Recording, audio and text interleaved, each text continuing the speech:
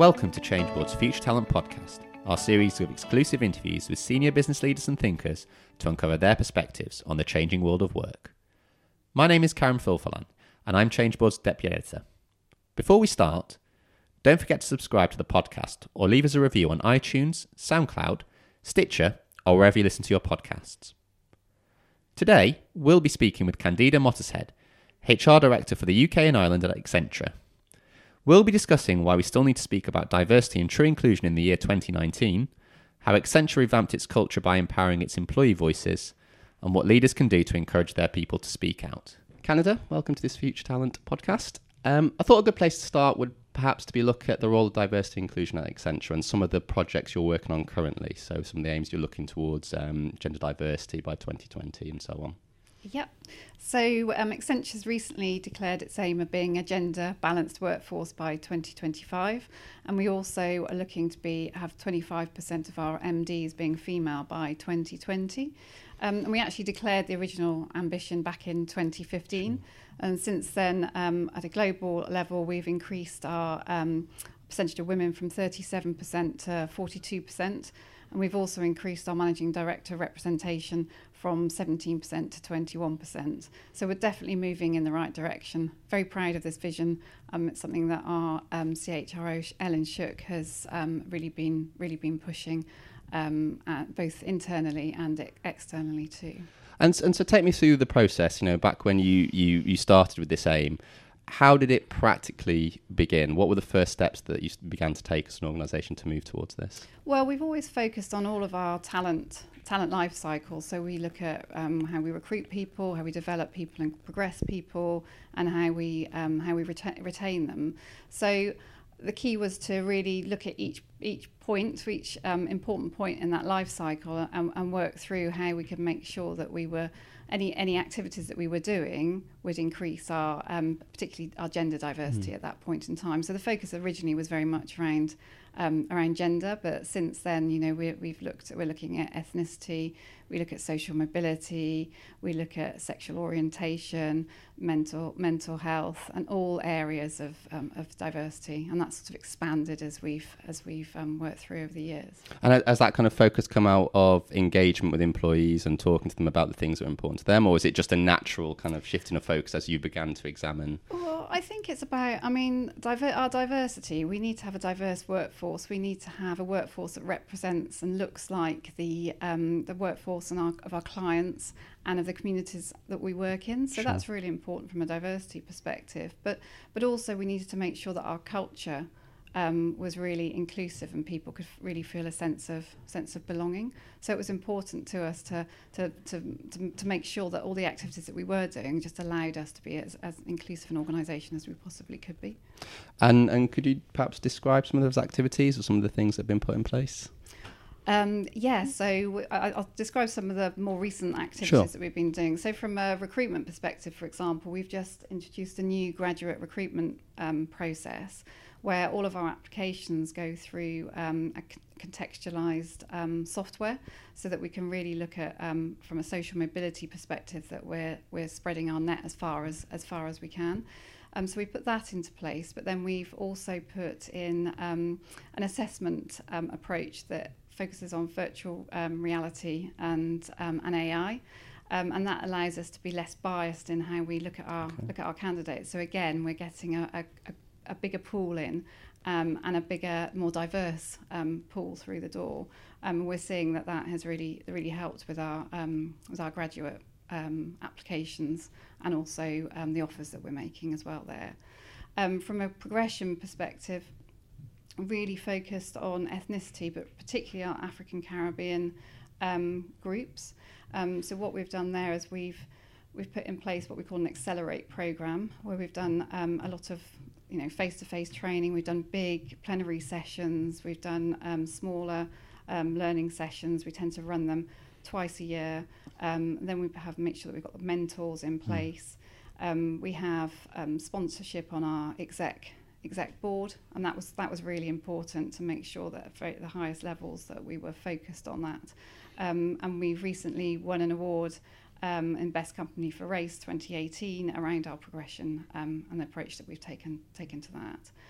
And then if we look at things like retention, so again, here we're looking more at analytics and insights. So we've got a retention tool that helps us look at who has left and who may be likely to leave based on a number of algorithms that go into all of these sorts of technologies. And then that helps us just understand if there are certain groups that there may be something going on that means that they might be more impacted, in which case they may be more inclined to leave. So it means that we can then change things and put mitigating actions in to stop that happening. So we've done that from a retention perspective. And then I suppose that's all around our diversity and making sure we've got a diverse workforce. But then from an inclusion perspective, just looking at culture, because it's all down to culture there. The things that we've done and that you may have seen, we ran an amazing campaign called Inclusion Starts With I. And actually we've had about 1 million hits on that now, where it was just a complete cross-section of our people that we videoed, and they had various different reasons that they felt at some point that they'd been excluded. And I think that's important because it's not necessarily about race, gender or whatever. It's just, I think everybody at some point in their lives has felt like they're excluded. You know, I'm a single mum. I live actually in Bristol and I work in London.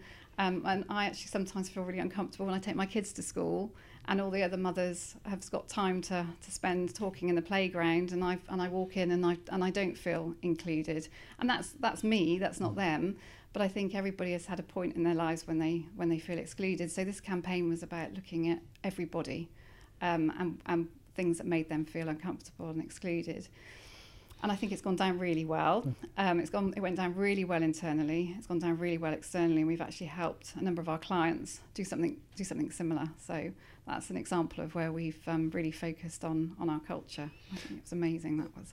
And on that kind of eyes for inclusion, I mean, it must help to build, as you said, you know, a feedback loop within the organisation, and it gives people a voice, which is a huge part of the culture piece as well. I mean, what sort of stories did you have coming out? Are there any that kind of stick in your mind? It's really, you know, nice for you to share your own kind of personal story there as well. Yeah. So if I think about some of the stories that come out, I think there are things about somebody being a working father, and sometimes, you know, the expectation is that it's the mother that is going to look after the children, and I think sometimes it's difficult, particularly in big corporate organisations, to stand up and say I'm a dad and I want to pick up my kids, or I want to drop them off. So I think that was just it's just a small thing, but that impacts a lot of our people, that, you know, we are quite open about that. I hear about other organisations that, you know, it's difficult for the dad to get to parents' evening or get to a concert at school, and I think it's very important that we're allowing people to be able to do that. So that's one example. I think we had another example on that of two very senior females from an ethnic background who had been confused, so their names had been confused, and that made them feel a little bit uncomfortable, but they joined that video and did it together and laughed about it. So those are two examples of, you know, that we showed on that video.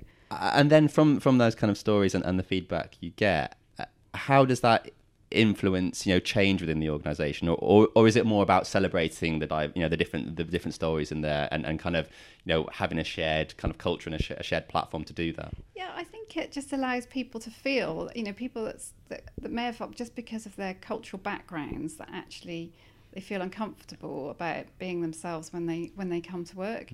I think seeing videos like that where people maybe in a similar situation, or actually in a situation they hadn't even thought about before, that somebody felt uncomfortable for some other reason, I think that just gives people that, again, allows people to be who they are and to talk about it and to talk about who they are. And do you think, looking perhaps slightly beyond Accenture, just as a working culture in the UK, that diversity perhaps of opinion, you know, or you know, diversity not necessarily of, you know, of race or gender, has become a bigger kind of issue? You know, people want to kind of celebrate their originality and what they can bring to an organisation. Do you think there's been kind of almost a cultural shift in how we view these things in the workplace, or has it always been there?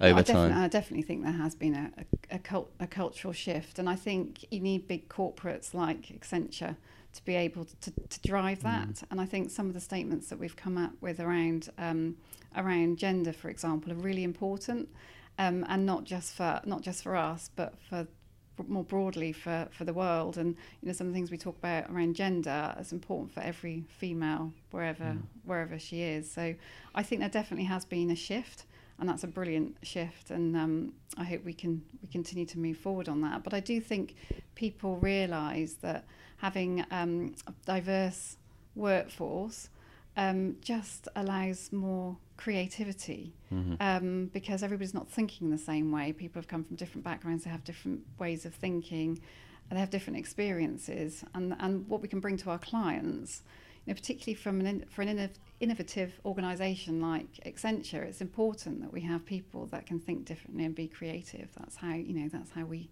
help our clients. And do you start coming more into play with the clients? Are you finding that they're wanting this more kind of playful, creative, different ideas? That they're looking for different things. Yeah, definitely. I mean, that is the key. Technology is obviously needs to keep moving forward, and we need to be making sure that we're more innovative in our technology. But I think our clients, your question about is this broader than Accenture? Our clients are really interested in what we're doing around inclusion and diversity. So we can, we quite often find that they come to us and ask us about what they might do differently, so we can go and talk to them. So my human capital lead will quite often go out to clients and talk about what we're doing. But there's definitely a much broader focus on that. And you obviously touched on kind of the work you're doing, particularly around gender and with women. Could you perhaps explain a little bit more about what you're doing there and what Accenture's working on? On gender, particularly on the female side. I suppose we've been doing that for such a long time now. So we do a lot around things like STEM, girls in STEM. We obviously have our IWD event every year. We do lots of networking events for women. We're very focused on making sure that we're recruiting a balance of male and female through the door, and particularly at that graduate level.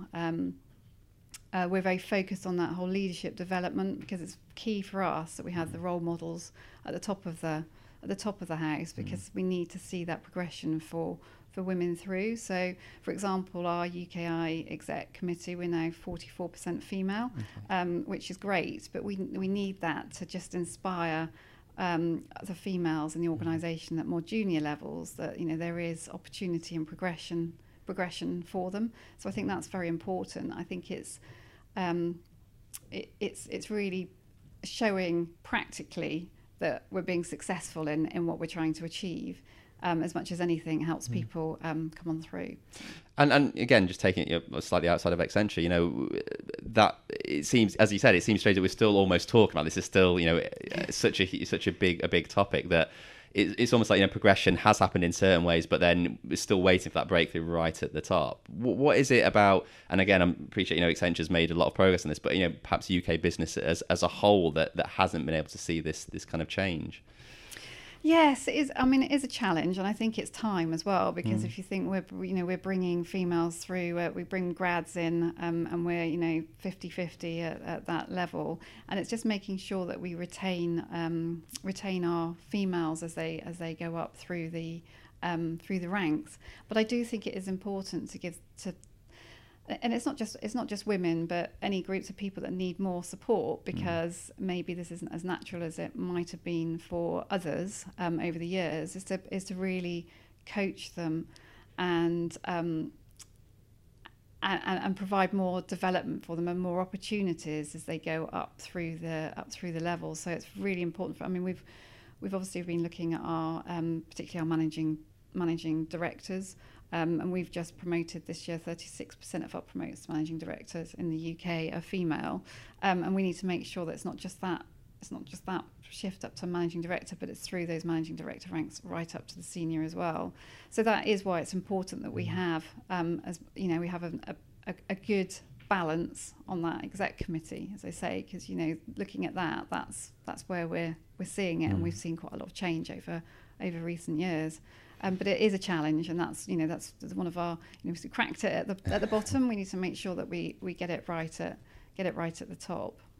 And just stepping back, perhaps for you personally, I mean, why is this the diversity and inclusion agenda?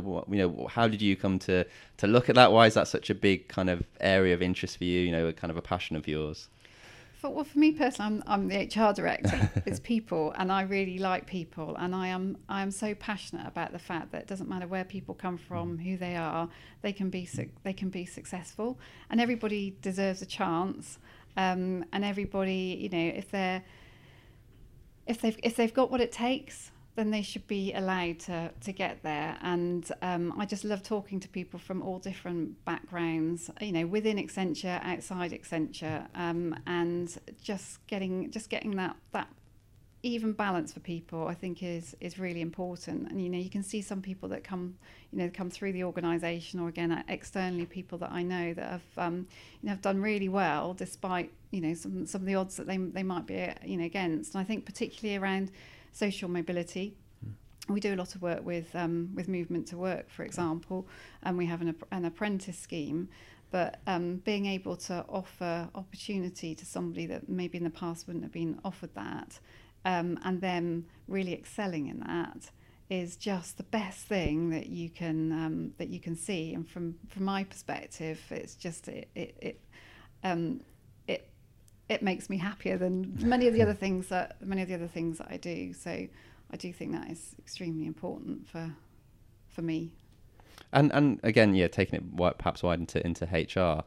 One of the things we talk about in the Change Board podcast is the future of work. What do you think the future of work looks like for Accenture? Where are things? What are the big trends that are happening in the organisation? That's a big question. Well, that's the themes we're trying to cover.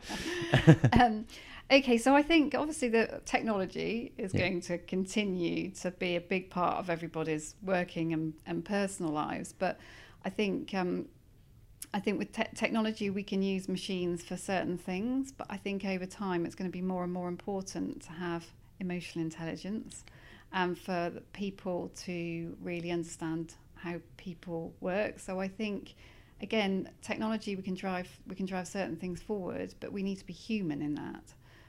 So it's very important that we do have that diversity in our workforce, so that we are human, we understand what's happening in the world, we understand what's happening with our clients. So we can use the technology, but we can do that in a really human way. Yeah, and it's interesting you talked about the kind of unconscious bias and the software that you use to kind of help there. That's a practical example, really, isn't it, of using the technology for a human end, rather than it taking over. I mean, so many people seem scared that the technology is going to take over, but there's plenty of scope for us to be able to use it to our own benefit. Exactly. So from kind of an artificial intelligence point of view and kind of the technology that you use, is it kind of limited to the HR software and analytics and things like that? Is that something that you use within the organisation? Yeah, we do. I mean, we use it more. We use it more and more. Obviously, again, we're technology organisations, so we're building this stuff. We use it more and more in HR just to help us with insight. I mean, I think in the past we've had to use Excel spreadsheets to try and work things through. And the beauty of things like AI is that actually it can really analyse the data very quickly and pinpoint the issues that we might have. Whereas in the past it would have taken us probably weeks to work through lines of data. So I think that's very important that we have that data insight for HR, and we can then use that alongside our employee voice, so through focus groups and understanding how our people are feeling, to really work out where we need to focus our efforts to make this an even better place to work. So I think that's very important. So I think data is very important. I think when it comes to the I&D agenda, I also think a key thing, HR is an enabler, but we're not, it's the business that needs to be responsible. We need compassionate, responsible leaders to take us forward. So we've got a CEO who is absolutely passionate about the whole I&D agenda. So it starts right at the top, and then we have our business leaders in the UK and Ireland who are also the people that we need to drive it forward. So there's definitely the data insight and HR supporting that, but the key is that the business is owning it and driving it as well, and passionate about it. And you talked about kind of emotional intelligence there as well. Is that something that you think can be kind of taught or developed in people, or is that just something that's always there innately? Surely. I think emotional intelligence is hard because I think it's partly how somebody's made up. So and you might say that we employ quite a lot of people from engineering backgrounds, and does that equate with emotional intelligence? It does and it doesn't. It's all about individuals and how they are. So I think it's hard if somebody doesn't have some level of emotional intelligence, but I do think some of the initiatives that we do and how we help people realise that emotional intelligence is important, I think it just helps people think a bit more about it. So they might not naturally have a lot of emotional intelligence, but just getting them to think a bit more about it, to be able to think about getting to know the people that they work with, the people that work for them, to have those meaningful conversations with them, to get to know them. I think it just gets people thinking in a different way, and that is really important. And then, a question we always kind of ask, our interviewees: what would your advice be for the HR community, particularly around perhaps around the diversity and inclusion agenda and around inclusion within organisations in particular? So as I say, I think you need the business to be owning it, and you need to have some really good business sponsors that can really talk the talk. I think that is the key to it. HR can try and roll these things out, but if we haven't got the rest of the organisation coming with us, I think particularly here where it's very much like a culture shift, I think that's really important, that you need those business leaders there and driving it. I also think that it does need to be, although I don't want to say it's programmatic because it's all about human beings, but you do need, I think particularly at the start, you need quite a lot of programmatic activity around it to make sure that we're doing the right things. You need the metrics to make sure that you're moving in the right direction. You need data insight to help you understand where things aren't working out quite as well as or are working really well and we need to do more of. So I think you can't get away from it really being quite focused and organised, so that you can shift the dial more dramatically than if you didn't have that programme approach to it. So as part of kind of the inclusion agenda, I know Accenture does a lot of work around mental health and within the organisation. Can you perhaps explain a little bit about what you do there? Yeah, so this is a great initiative that we've had a lot of accolade for, both internally and externally. But we have mental health allies. We've got about 1,700 trained mental health allies in the UK now. And basically we put people through a sort of half-day course. And obviously we don't expect people to be experts in mental health, but I think there's two things. One, it just helps people understand, the people that go on the course understand the different aspects of mental health, helps them understand if there are people that they think might be having an issue and can maybe step in and intervene. But I think one of the biggest things is it's helping people appreciate that they can talk about mental health in the workplace, and I think that's one of the biggest, probably the biggest thing that we get out of it, that it's acceptable to talk about mental health, where it used to be one of those very taboo subjects that people didn't want to talk about. So having such a high profile mental health ally programme is just allowing people to talk about mental health, whether it's as an individual, whether it's as line manager or one of our career counsellors being able to talk to an individual about the primary benefit that we're getting out of that mental health programme. And in terms of uptake, have you seen people desperate to kind of work, to come on board and work on the programme, or? Yeah, so we've got 1,700 mental health allies. We all wear lanyards.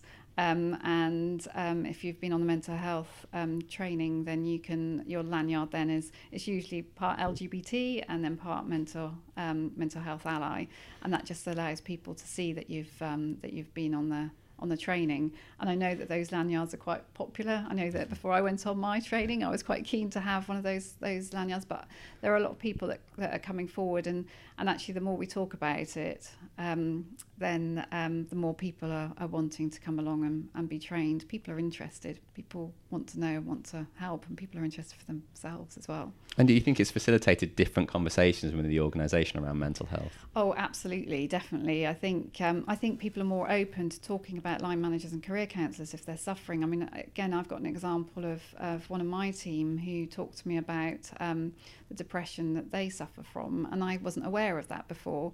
And it was such a massive difference to me that I realised then some of the behaviours that I thought were a little bit odd or I found a bit difficult to deal with, I suddenly realised where they were coming from. And from that point onwards, it was so much easier for me to know what I could ask for and what might be difficult. And it just made as a line manager, it just made my life easier once we'd had that very open discussion. And surely, obviously, for your colleague as well, it opens up a whole new range of conversations and understanding and ways of working in the organisation, exactly. And that is the diversity of thought, I guess, as well. Yeah, definitely.